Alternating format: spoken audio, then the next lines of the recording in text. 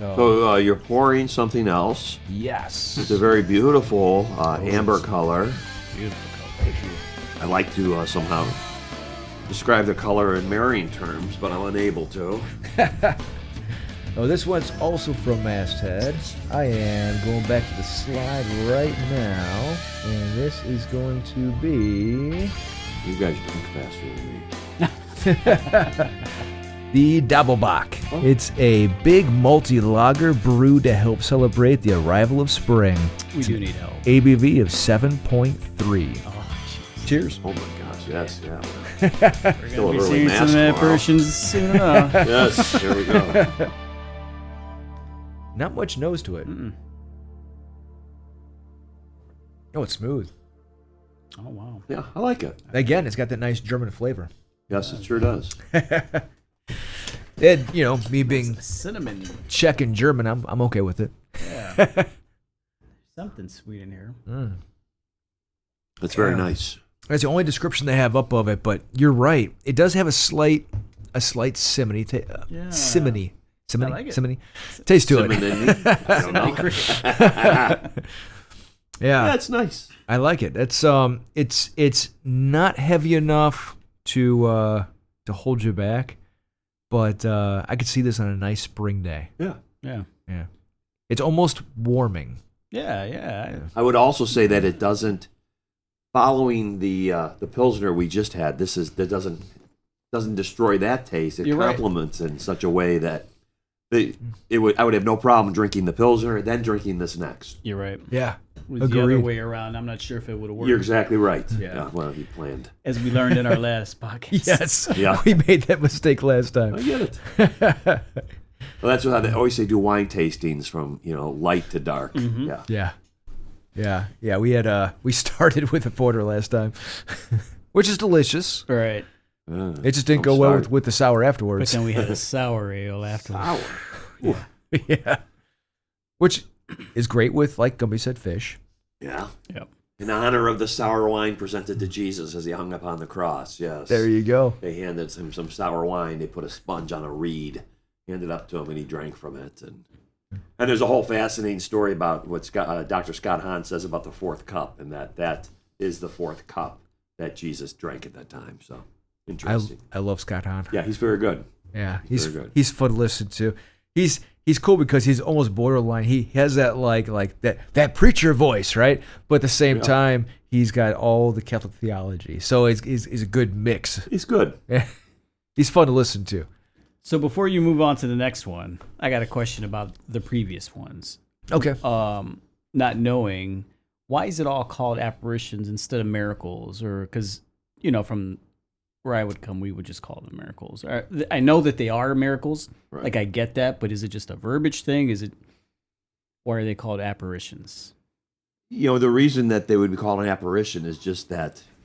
I guess we typically would see an apparition as like a ghost. Right. And they're not ghosts, but certainly they might appear to be ghosts or some kind of spirit to somebody who would see it. So the children who had seen it at Fatima or, Juan Diego.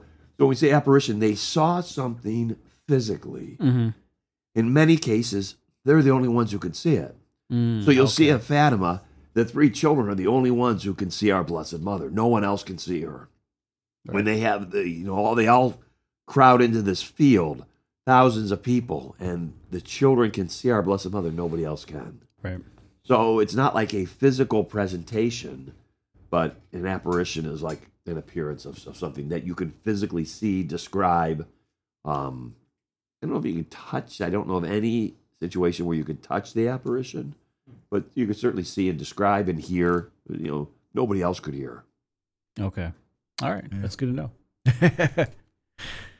Yeah. And speaking of Fatima, so it happened in the spring of 1917.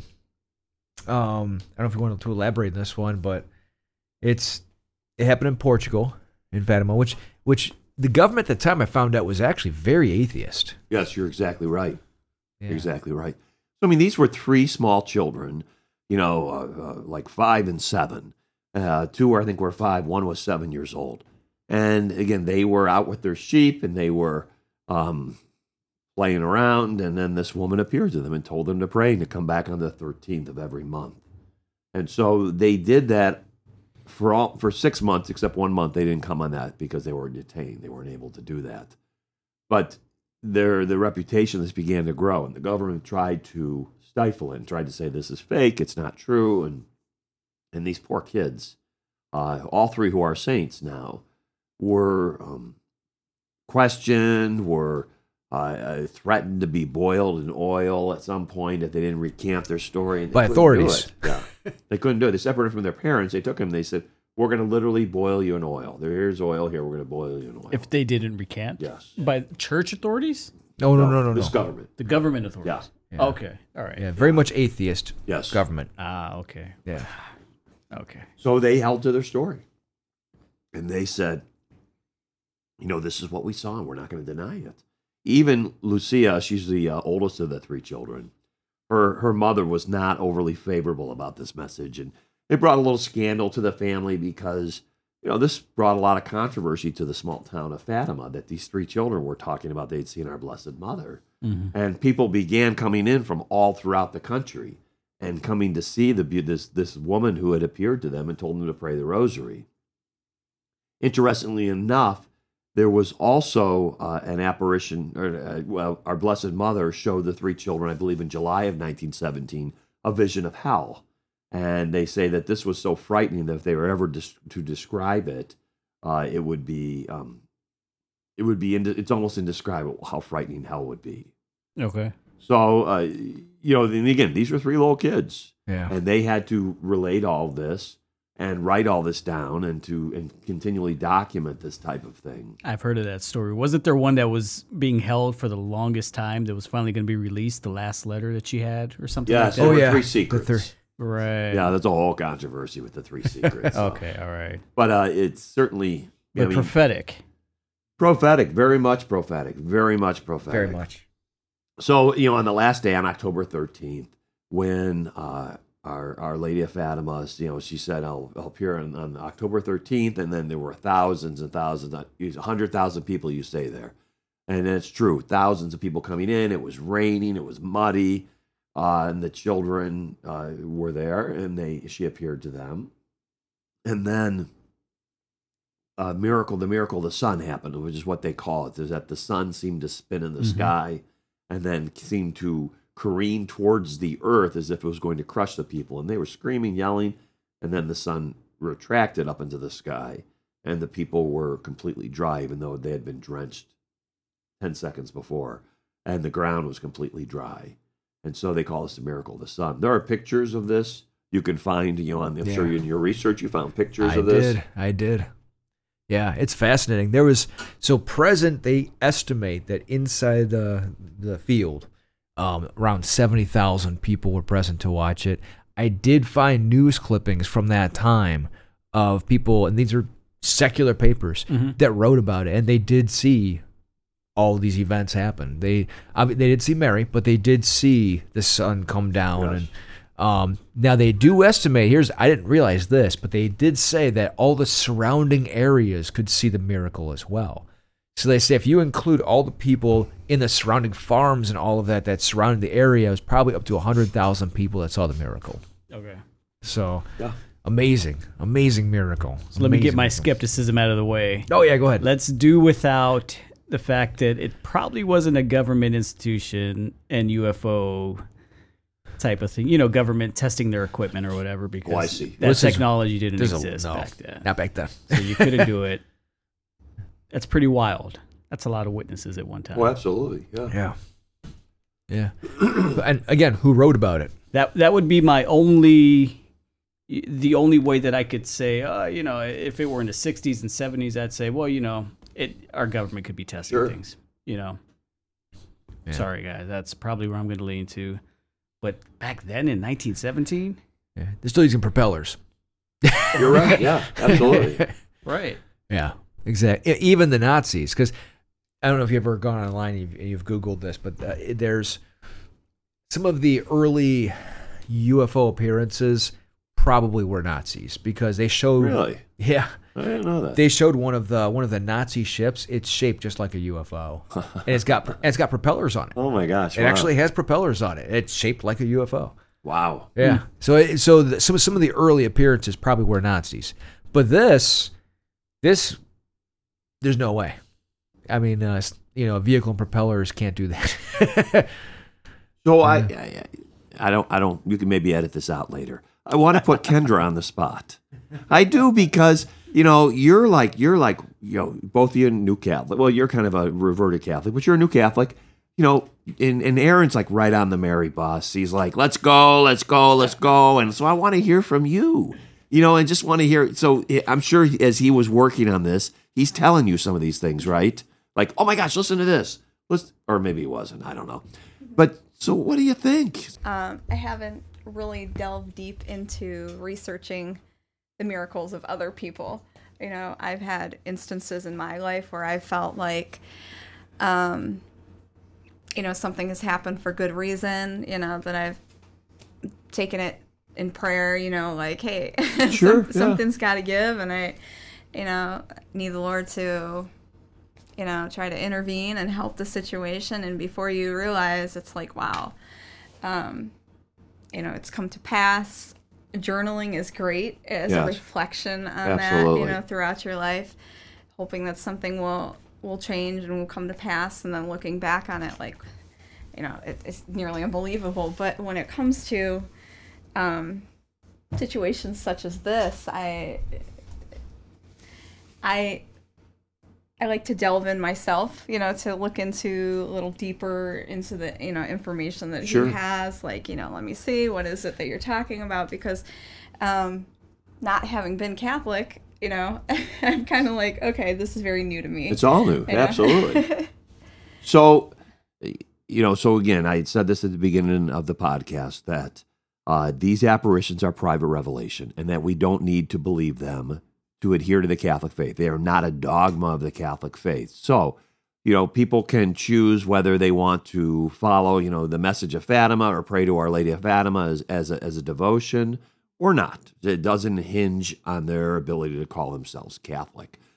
So, I guess, and again, we're, halfway done with this second stout. It's nice. It's good. So I just would be curious to hear, though, speaking honestly, does this all seem kind of weird to you? Does it seem like, is it hard? Have you been able to pick up the rosary? And I'm not trying to put you on the spot. I'm really not. But I do think that, that's helpful for people to hear. Yeah. And it's baby steps. It really is. For anyone to come about in a way where something is so new, it not ridiculously, outside of the realm of what I feel my God is present for and things of that nature. But, it's just baby steps. So many people I've heard so many people say to me things like, okay, well, Catholicism, people, they go in there and they spill all their guts to the priest, and, Yeah. Why is it that they have to go to, a man and, profess what it is they have to say? And, some people just feel more confident in taking their prayers, right to God, and they're like, well, I don't get it. Well, a lot of people have issues with closure too. Sure, absolutely. A lot of people have issues to where they can't find that closure and being able to profess to that person that they've done, wrong to. Right. Maybe that person's no longer there. Right. And a priest, I don't know, I'd like to hear, it would be better to hear your side Sure. of it, but a priest is not to disclose anything. You're right. That they're confessing, professing. So it's not about going and spilling all of their secrets and things. It's a matter of, sometimes you want someone to talk to and it's getting it off of your chest, and, that priest is someone who is righteous and follows a Sure, just lifestyle, and who better to go to than someone who is following, the way of the Lord. Sure. Well, part of it, is for the priest to be able, well, actually for the penitent to be able to come into the confessional and articulate those sins. So it's very easy for us to justify, and say like, I didn't really mean to cut somebody off, but you cut somebody off, when you were driving, and you might have caused an accident. And so when you say to the priest, I'm confessing that I cut somebody off, and then, I don't know, maybe they had an accident, maybe they didn't, I sped away, I'm not quite sure. So to hear yourself say that makes those sins very real. Yeah. And in a way where you can't justify it. So I used to use the example with the kids. I'd say, okay, so when you go get your hair cut, which I don't do anymore, you don't do either. Well, you guys still do. So when you go get your hair cut, you really don't cut your own hair, because usually it ends up being awful. And it's the same way with confession, in that a lot of ways you can't see some parts of your head. So just like when you go to the barber, you can't see the back of your head to cut it. Yeah. So the same way with confession, with your soul, you can't always see. There are some hidden parts to you, and it's up to the priest to help draw those out of you and to help you with that. And part of it, as well as the beauty of the sacrament, is for the priest to help the person forgive themselves. That's the biggest trial that people have when they come to the sacrament of penance. They can't forgive themselves. They really struggle with that, and they say, I want to believe that God forgives me, but I can't forgive myself. Yeah. How hard. So I get all that, though. I mean, so you're very practical. I love that. You're kind of like, well, this is what it's doing, and maybe some of the marrying stuff may not seem overly practical. I get that. So those are things that you wait for her to come to you, and I think she does. People often echo the words of Elizabeth, the cousin of our Blessed Mother, and the visitation. And Mary goes to see Elizabeth, and Elizabeth says, "Who am I that the mother of my Lord should come to me?" Yeah. It's so beautiful. But I believe that myself as well. I believe that Mary has made herself known to me, and I believe as a priest I'm one of her sons. So I think about that. I reflect upon those words often. Who am I that the mother of my Lord should come to me? Wow. I'm just a humble priest here in old Brooklyn, Ohio, and little parish is trying to do the best I can. So, but she comes to us, and she'll come at some point. She really does. It's pretty amazing. So I really did not mean to put you on the spot, but No, it's all good. It's all good. But I thought that you're sitting here, and let's. She balances. Well, that's she what I balances thought. it I out. thought that was good, and I think the feminine voice is always appreciated. Absolutely. So I got a question for her then in regards to the apparitions then. Good, I like this. Are So these they're all on you now? No. Well, because you have an evangelical upbringing too, right? Just like me. So are these apparitions and these miracles any less or more hard to believe than the ones we have to accept in faith growing up in Christianity and all the stuff that we were taught to believe, to accept on faith? I mean, is this any harder to believe the message of Fatima than splitting the Red Sea? Right. Not necessarily. Yeah, No. good point. Okay. Yeah. No, it's just a matter of, we weren't necessarily raised on, the miracles related to, I guess you could say related to Catholicism, that we haven't necessarily heard of, this plethora of miracles that has taken place. And it's, something to look at. It takes time to I guess do your research and to say, okay, what are the details, with anything. Like, I don't personally, I believe in miracles. I believe that I've had miracles come to pass for me and Sure. people in my family and Yeah. people that I know. I don't disregard any of that. That's cool to hear. You know- what women are so much more accepting of that, and that's why we need the morale, because my wife's the same way. I'm very skeptical, but they tend to just, I don't know. There's a discernment, like almost like a sixth sense. I would agree with that. Yeah, that So then, look at how then our Lord has given us his mother as someone of devotion and veneration. Again, for that female perspective. And who can identify with Mary and what she went through in her life? I mean, life-changing events. Her life turned on a dime on several occasions. And to be able to deal with that, that's hard.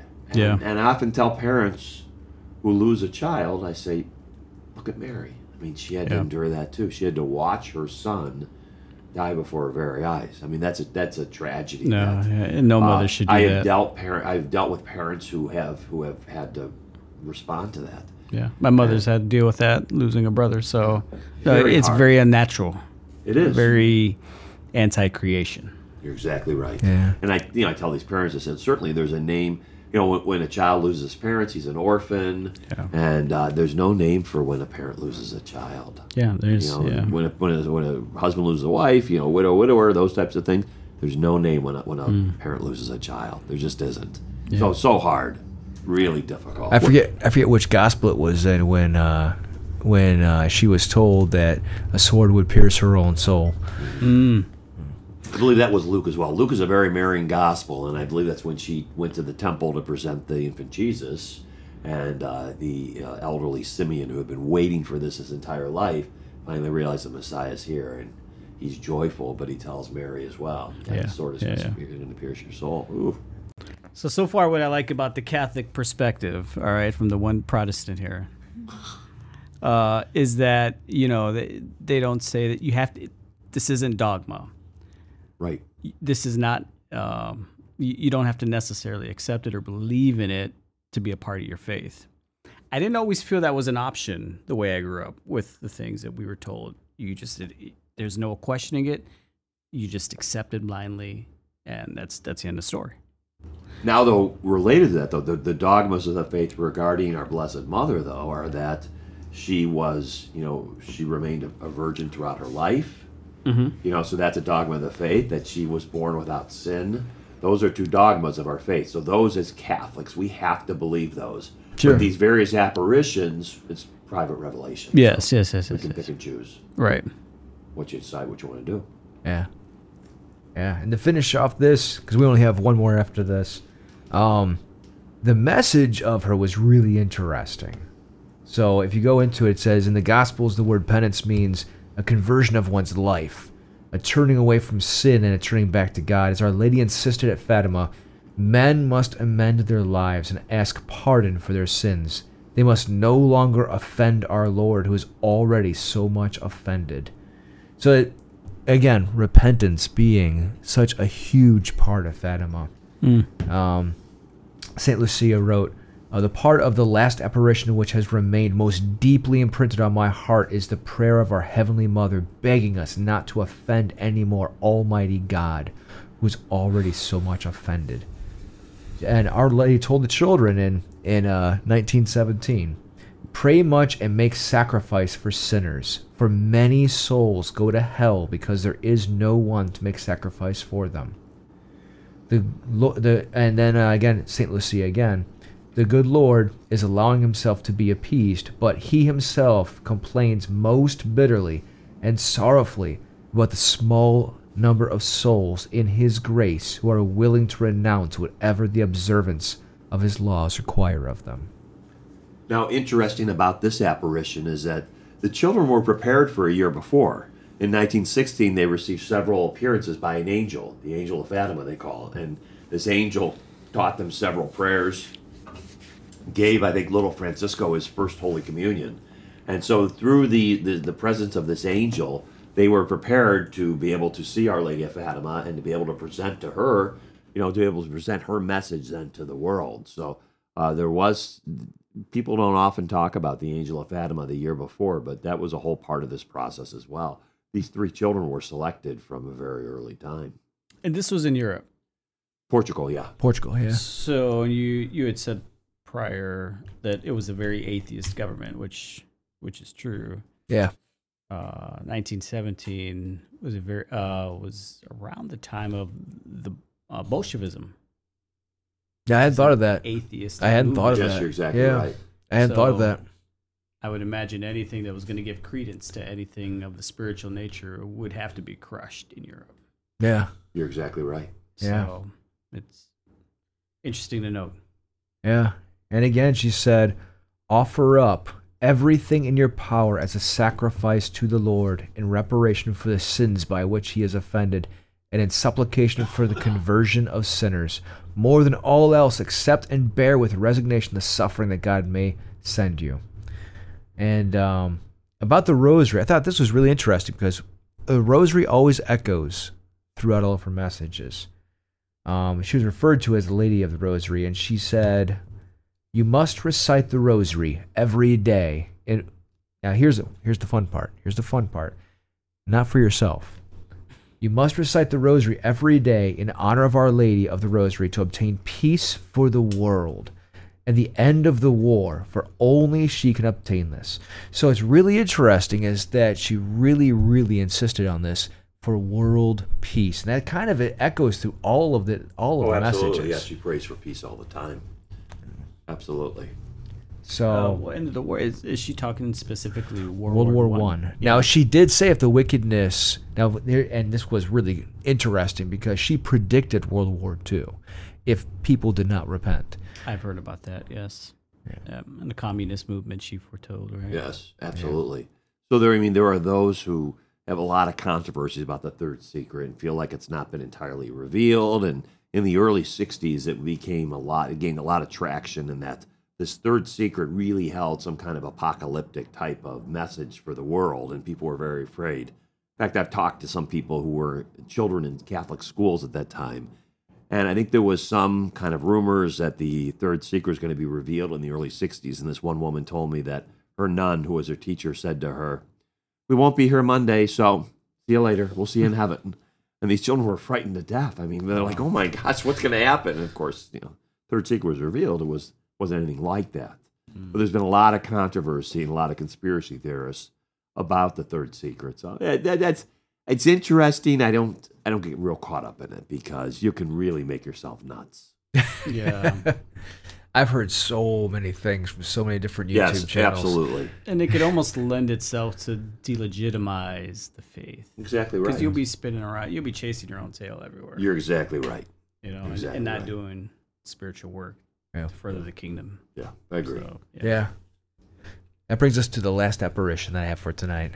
And I actually added this because you requested it. Yeah, I love Our Lady of Akita. I didn't know Our Lady of Akita. It's really interesting. One, right? Yes. Yeah. Mm-hmm. Yeah, I didn't know about it, and it's fascinating. Actually, Sister Sasakawa is still alive. Oh, I did not know that. I didn't know that either. That's the most either. recent one, yeah. Yeah. So she's still one of the nuns there. So, and this is just mind blowing. So she appeared in Japan. Let's go over this a little bit. So she was born premature, and she suffered from poor health most of her life. She had to have an appendix operation, and she was immobile for over a decade. So she suffered a lot, like a lot. Her health reportedly improved after drinking water from Lourdes. Kind of connected there, right? Well, under the care of a Catholic nun. After going totally deaf, she went to live with the nuns near Akita. Just a side note. I was once approached by a woman who came to me and wanted me to bless all of this holy water right around Thanksgiving. And I said, what are you going to do with this? I'm going to serve it to my family on Thanksgiving Day. So they drank holy water. Did anything come? I don't know. I have no idea. But so when I think about her drinking this water from Lourdes, I can't help but think of that woman who wanted I might have you bless the rest of this beer before you leave. I always think of that woman who's, her family unwittingly is drinking holy water, and she was probably gleeful the entire time. That's awesome. Yeah, that's good. What's fascinating about her is that as Our Lady appeared to her, she could hear her. Obviously, others did not. But she also developed a stigmata as the statue itself developed a stigmata. It mirrored the stigmata. That I found fascinating. Yeah. I found fascinating because she was appearing to her, and the statue itself developed the same stigmata that she had. Oh, okay. So explain that to me. Stigmata, is that the... The marks of Jesus Christ Okay. on the All right. cross. And usually they are, more than they are visible. They are bleeding. They are open wounds. Typically, they've been Padre Pio is probably the most well-known stigmatist in time, but St. Francis of Assisi had the stigmata. And there are those who say that Rhoda Wise, who's from Canton, Ohio, had the stigmata, and there are actually pictures of her where blood is even coming from her eyes. From on Good Friday, she would just expel all of this blood as a part of the stigmata. And from everything I've read, that was not fake. That they checked to see it wasn't fake. So if it was self-induced. Or... Right. That's what they Yeah. say it wasn't. Yeah. So she had the stigmata too, in some sense. Once again, you clip my wings. I mean, you'd like to think, certainly in today's day and CGI technology and all of those Right. things, that someone could fake this really well. Yeah. But Yeah. most of these things happened in a time before this technology existed. Exactly. This was Yeah. 73, right? So Well, this was 73. Rhoda Wise was in the 50s. St. Francis, of course, was much earlier than that. Padre Pio his stigmata was 50s, 60s. So it's fascinating, and not only that. So the statue itself, the statue of Mary, would respond. So she cried 101 times, and it was caught on the news channels. The news showed up and recorded the statue crying. So it's not like it was.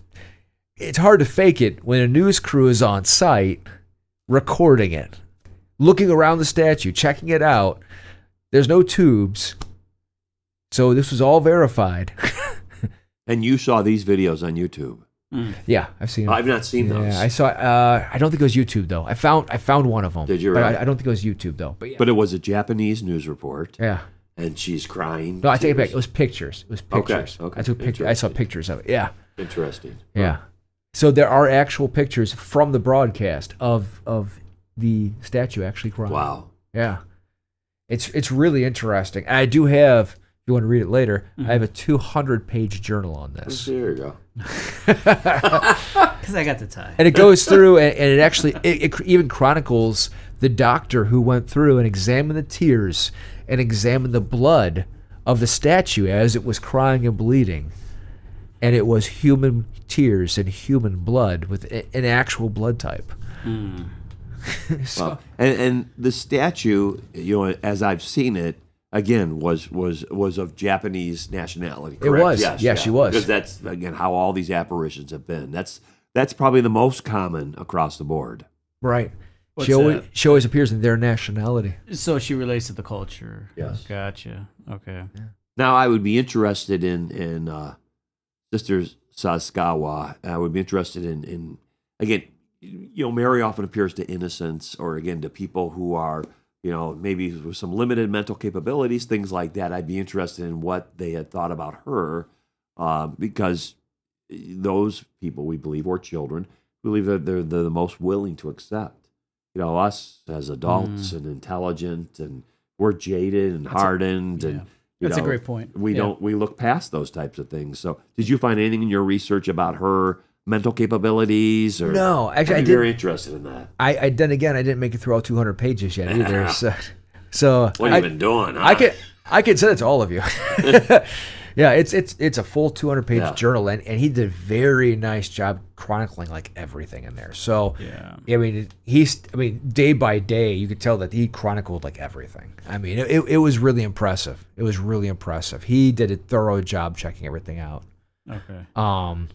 Even mentioned the news crews and going over the blood types, and I mean, fascinating stuff. All right. I mean, Now, again, my skeptical side would say. please go. Yeah, no, go. If this was American media, I'm just not going to accept everything. I have to.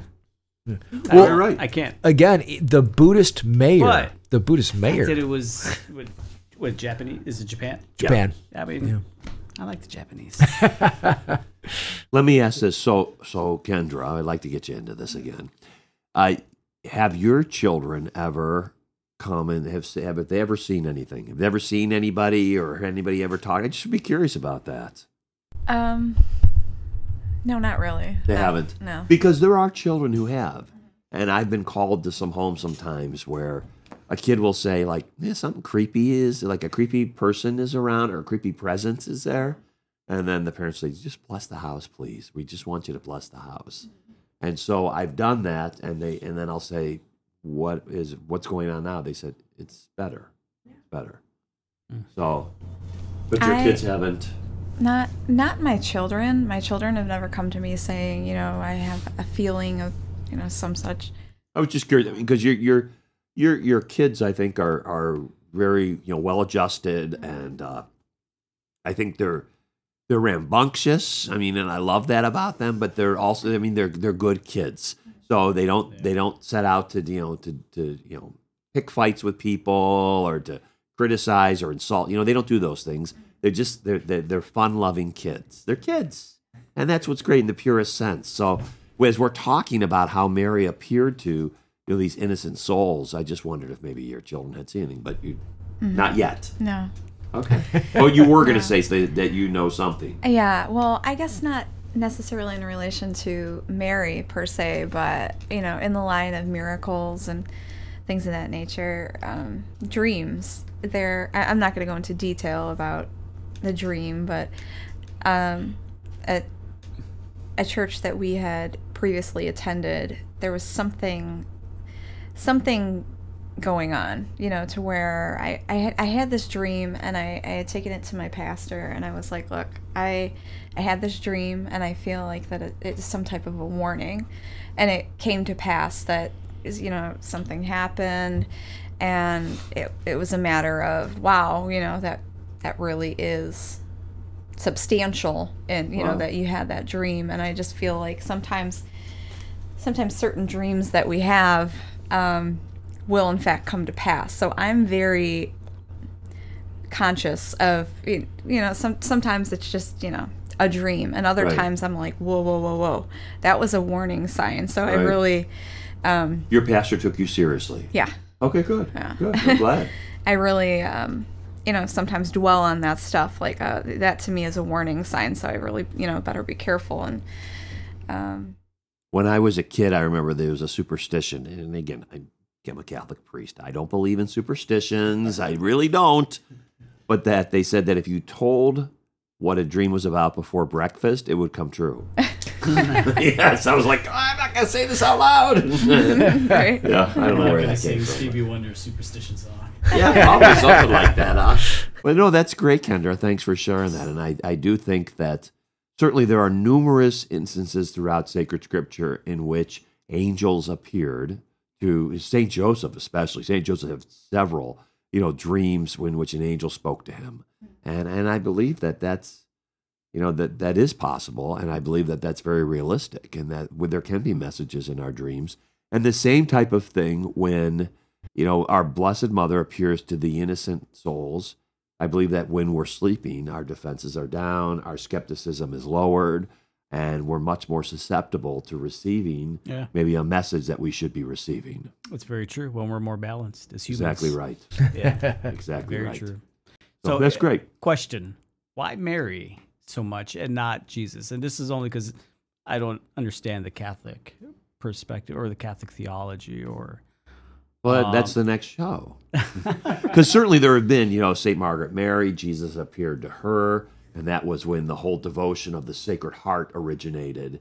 And that there's a great devotion to the Sacred Heart, and this heart overflowing with love, so on fire with love for all of humanity that it can't be contained in his chest. It's bursting out of his chest. And St. Margaret Mary received those apparitions from Jesus, in which he told her, people need to go to communion on First Fridays and do a practice of First Friday of reparation and offering again, similar message to our Blessed Mother. So Jesus appeared to her. Absolutely. Okay, gotcha. Yes. All right, and this was accepted, went through the process. Absolutely, like all the others. yes. All right, good. I just didn't know. About And then there's also the instance of the Polish nun, St. Faustina Kowalska, who the Divine Mercy image, she generated that through her apparitions, but Jesus appeared to her. She has a whole diary written about her messages from Jesus. So. All right, now you're just showing off.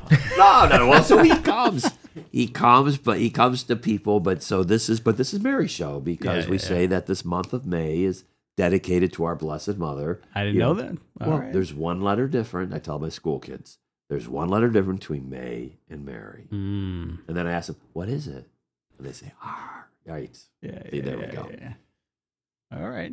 So May has always been a traditional month for Okay. devotion to Mary. And I don't know if it's because of the similar in the name. I really don't know. Yeah. But it's always been a month dedicated to her.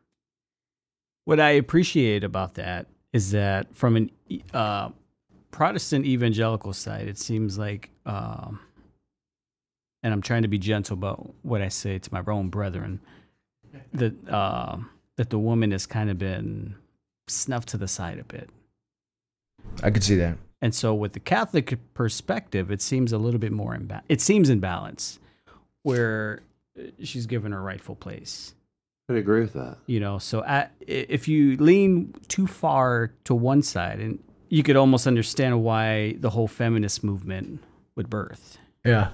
you know, where a woman is suppressed and oppressed so much under bad theology, you could understand why something would birth. I agree with that. Or if it's the other way, things just seem more natural, more in balance. I've often told, I've preached about it before, that men, you should treat the women in your lives like they are representations of the Blessed Mother. Mm-hmm. And in treating them in such a way with such a dignity and respect and love and devotion and veneration, all of those things are so important. Yeah. Because without Mary, we have no Jesus. I think we agree on that. I mean, certainly no one denies she's the mother of Jesus. Right. Well, some might, but in this room, nobody denies that she's the mother of Jesus. And none of the three major faiths would. No, so, exactly yeah. right. She is the mother of Jesus. Nobody denies that. Yeah. And so, whether you believe in her intercessory ability, certainly we believe in her exalted place in our faith. We all do. Yeah. So I think that's why these apparitions are just so powerful. Yeah, I agree. I like I it. agree. I agree with what you were saying, because when a certain relative found out I was going Catholic, I'll leave them nameless, still knowing they listen to the podcast. And one of the things they immediately brought up, well, all right, come on, you guys worship Mary. I was like, no, we don't. No, we don't. Well, yeah, a priest told me that. I don't. Did. I really don't think a priest said that, but we could talk about that at a later time. He's like, well, listen. We don't pray to Mary. You know, she's part of our faith. She's a creature like us, but she's exalted because she literally birthed God. And he's like, exactly right. Yeah. And his immediate response was, well, Mary's nothing. She's nothing. I was like, oh God. So, right? She was chosen to be a vessel to carry Jesus. I mean, that's powerful. Yeah. Very powerful. Well, she's the only one in the entire Bible, when addressed by an angel, the only one who is, that terminology, hailed, is actually very significant. Very significant. But on top of that, she's the only one in the entire Bible called full of grace. And what is original sin but the absence of grace, right? So she's the only one. Yeah. So, And from an evangelical standpoint, the only time I've ever heard a sermon referencing Mary is when? Christmas. Yeah, sure. That's the only time, and then it gets tucked away. I don't hear about women. Well, I can't say that too much. That's a broad sweep. Sometimes you'll hear about other women, but Mary specifically, it's only Christmas. yeah. Let me just say this too. Let me just get on my soapbox about the ever-growing Christmas hymn called "Mary, Did You Know?" She knew. Okay, I just played it. I just knew. played it. Oh my gosh, she knew. She knew. She knew. Stop asking if she knew, because she did. Yeah. She knew. Okay, just want to make that clear. I'm going to rewrite the song. Mary, you did know. That's good. I like that. Yeah. I like that. There's this guy called Gabriel. I don't know, maybe you heard of him. I don't know. So to wrap up the last apparition, her three messages. One was pray very much of the Rosary. Again, I am still able to save you from the calamities which approach. And again, she's not comparing herself to God. She's comparing herself among the first of, the people who are saved. So among all the creatures who've been saved, she's the closest to God, and so she is able to pray for us. So, and again, and in that, she very much does.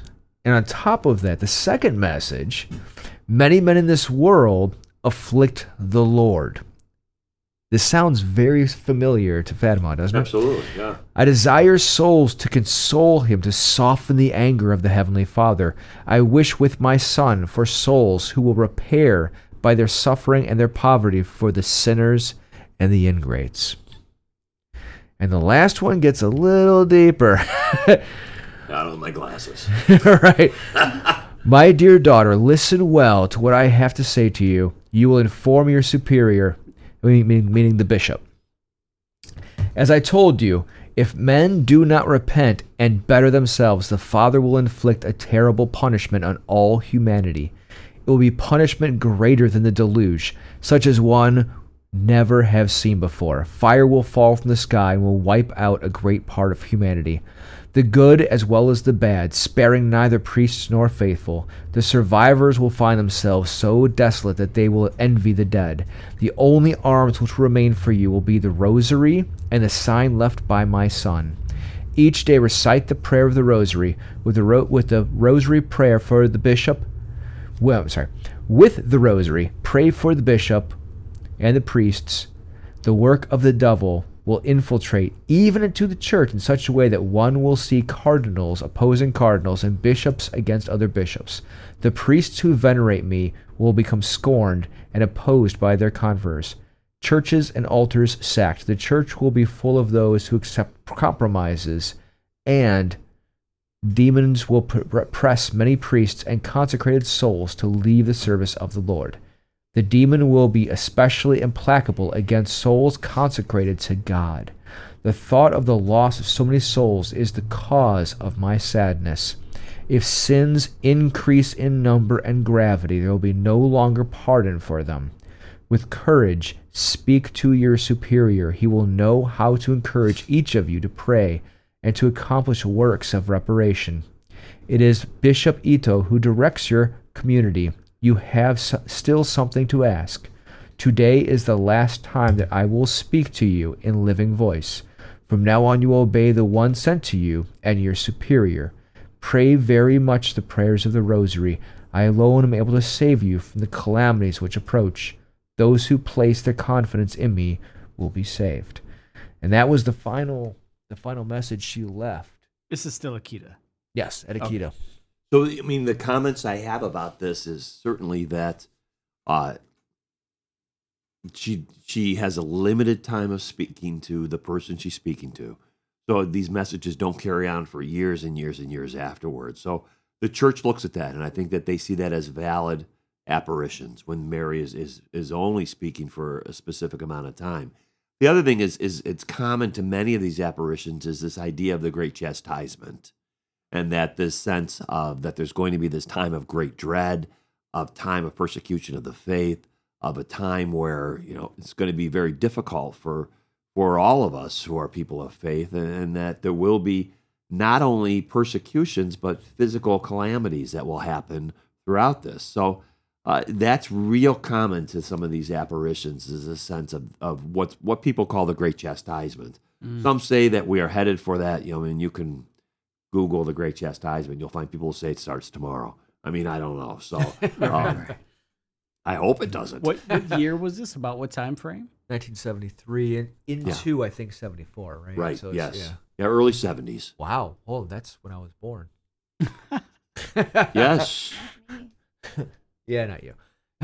So we look at that and we see that, again, the message of the rosary is it's across the board in almost all of these apparitions. Yeah. That the sense of relying upon those prayers and praying it daily is so powerful. So that's why, as a priest, I carry my rosary with me every day. I have it with me all the time. It's to me, it's Padre Pio has called it, the spiritual weapon that all of us need to have, and I look at it as such as that. Yeah. I carry mine with me every day now. That's good. Yeah. what's really interesting is that there is echoes of God listening to those prayers, because if you look at, say, I think it was the second secret of Fatima, the white bishop. That was the third secret. Oh, that was the third. Okay, That was actually the secret. third, where they Okay. said a bishop dressed in white would be struck down. Yeah. Which was Pope John Paul II. Yes, exactly right. And it was only through prayer that he was saved. Right. Was So- that the assassination attempt? Yes. Is that what you're talking about? 81, yep. And it happened on May 13th, which was the day of the first apparition of Our Lady of Fatima. That's the day the assassination was attempted. So that's also Dates are very significant, aren't they? Yes. it's also they my are. ordination day. That's when I was Oh, ordained a priest. Was May awesome. 13th. So yeah, coming up. Wow. Coming up. So, but the other great thing about that, so then what John Paul did, St. John Paul did, is they one of the bullets they extracted from his body, he went to Fatima and he had it placed within the crown of the image of our Blessed Mother. And so that would always remain there as a sign of thanksgiving for her intercession, because he believes that she saved his life from that assassin. Yeah. Fascinating. Again, through prayer and Right. supplication. Yeah. And his motto was totus tuus, which is Latin for, completely yours. And that was, in homage to our Blessed Mother, that he always said, I'm completely yours. I belong to you. And so he had such a great devotion to her. That was a gutsy pope. Yeah, he Oh, was. he sure He was. was very Absolutely. gutsy, man. He went against all the political norms at the time. So Yeah. I can understand why he was marked. Yeah. What I love most about John Paul II is that not only did he teach us how to live, he taught us how to die. And when you look at those images of him in the last years of his life, with his head, drooped to the side and with, barely able to speak, couldn't even understand him. And he still maintained his presence as Pope, and still came out and did some masses and did other devotional activities, addressed the people. But here was a man whose dignity of life was, by many people's opinions, substandard. And they felt like, gosh, retire, or why are you still doing this? Or your life has no value. You're incapacitated. Well, that's not true. I mean, he showed us that life is valuable from the moment of conception until the moment that our Lord takes our soul to heaven. Yeah.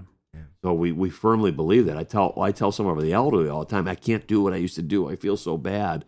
Our life is not valued because of productivity. That's the American way. We think that it is. Yeah. We think Yes, we do. the more that we do, the more that we do, the more that we do, then that's how valuable our life is. Not true. The Lord values our life just because it was given to us. It's a gift to us. It's our life. So if we're not productive, we're not productive. It is what it is. Our life is still valuable. Doesn't mean it should be extinguished. Yeah. That's good. Absolutely. Yeah. I really wish George could have been here with us tonight. He'd have probably been more quiet than me. Maybe part 2, huh? There we go. Part 2. I'd really like to dive into each of the specific messages regarding the prophecies and the fulfillment of those prophecies. That'd be great. Yeah. That'd be really cool. Yeah. So we'll have to do a follow-up then. Because that's Apparitions Part 2. pretty modern. Yeah. So Yeah. We can, segregate it. So we can take one and say prophecies. We'll apply that, and, and the messages, mm-hmm. and that could be like the next segment of it. The messages and the prophecies. I think it's very powerful. I do. And then when you look at them and you really read what Mary was reported to have said, it is very powerful, and it just rings true. Just absolutely rings true. I agree. This has been a fantastic episode. Very cool. Yeah, I Very enjoyed it cool. very much. Your research was impeccable. It was very good. You did a great job in researching everything and getting everything together. And Thank you so much. grateful for that, and grateful for your perspective as well, and that you're able to offer. Again, let's question things. I mean, Yeah. that's what strengthens our faith. A few weeks ago, well, actually last week, we had the gospel reading of St. Thomas, who said, I won't believe to see Jesus until I can put my hand into his wounds or my fingers into his wounds, my hand into his side. And we're all like that in a lot of ways. We all have to see to believe. Yeah. And that's the beautiful part of faith, Yeah. is that, blessed are those who have not seen and still believe. Well, that's the children. That's the innocent souls. Yeah. It's not us. You know, Right. we're jaded by social media and by everything else going on. It's the children who really will believe, and they're the ones who are to transmit the message. So God bless them. And Kendra, thanks. You know, you were a great sport. You let us put you on the spot, and appreciate that very much. So you're a great addition. Cool. Kendra, any last messages? All right. Gubby? I appreciate everything that we spoke about tonight and learned some good things about the Catholic perspective. And it's great to have this dialogue, and it's very important to keep it open between all faiths and all even denominations of certain faiths. And I think from the Christian's perspective, right, the Pentecostal perspective, if I can, or Protestant, you know, there's always this disconnect as Catholicism not being a part. Yeah. You know, when did that start? Like, why is that happening? Martin Luther. Exactly. Yeah. No, I know. But we need to do better at that. Well, I mean, you know, people will ask, even adults, they'll say, "Are you Christian?" "No, I'm Catholic." Exactly. I mean, Yeah. really? But you're Christian. Yes. Exactly. I tell right. them that you're a Christian. Stop saying that. Right. Right. Yeah. So there's still some more work to be done in that way. Right. So I appreciate this conversation tonight. I really do. Yeah. I Plus, do as well. we drank a couple good beers. Fantastic so. beer. Yeah, they were good. Masthead was good. Thank you, Masthead. First miracle. Yeah. That's right. Right. Yeah. Oh, you're welcome. This is a nice Sunday night to be able to come here and enjoy a couple beers, have some conversations. So, long day for me, but this is a great way to end it. Awesome. Thank you so much for attending. You're welcome. It was awesome having you here. I You're look welcome. forward to the next time. That's great. Well, invite me again. So I'll Okay. try to make it work. All right. Don't forget to visit us on Patreon, virtually all social media, and podcast platforms. Have a great night. Hey, there's nothing taboo over brew.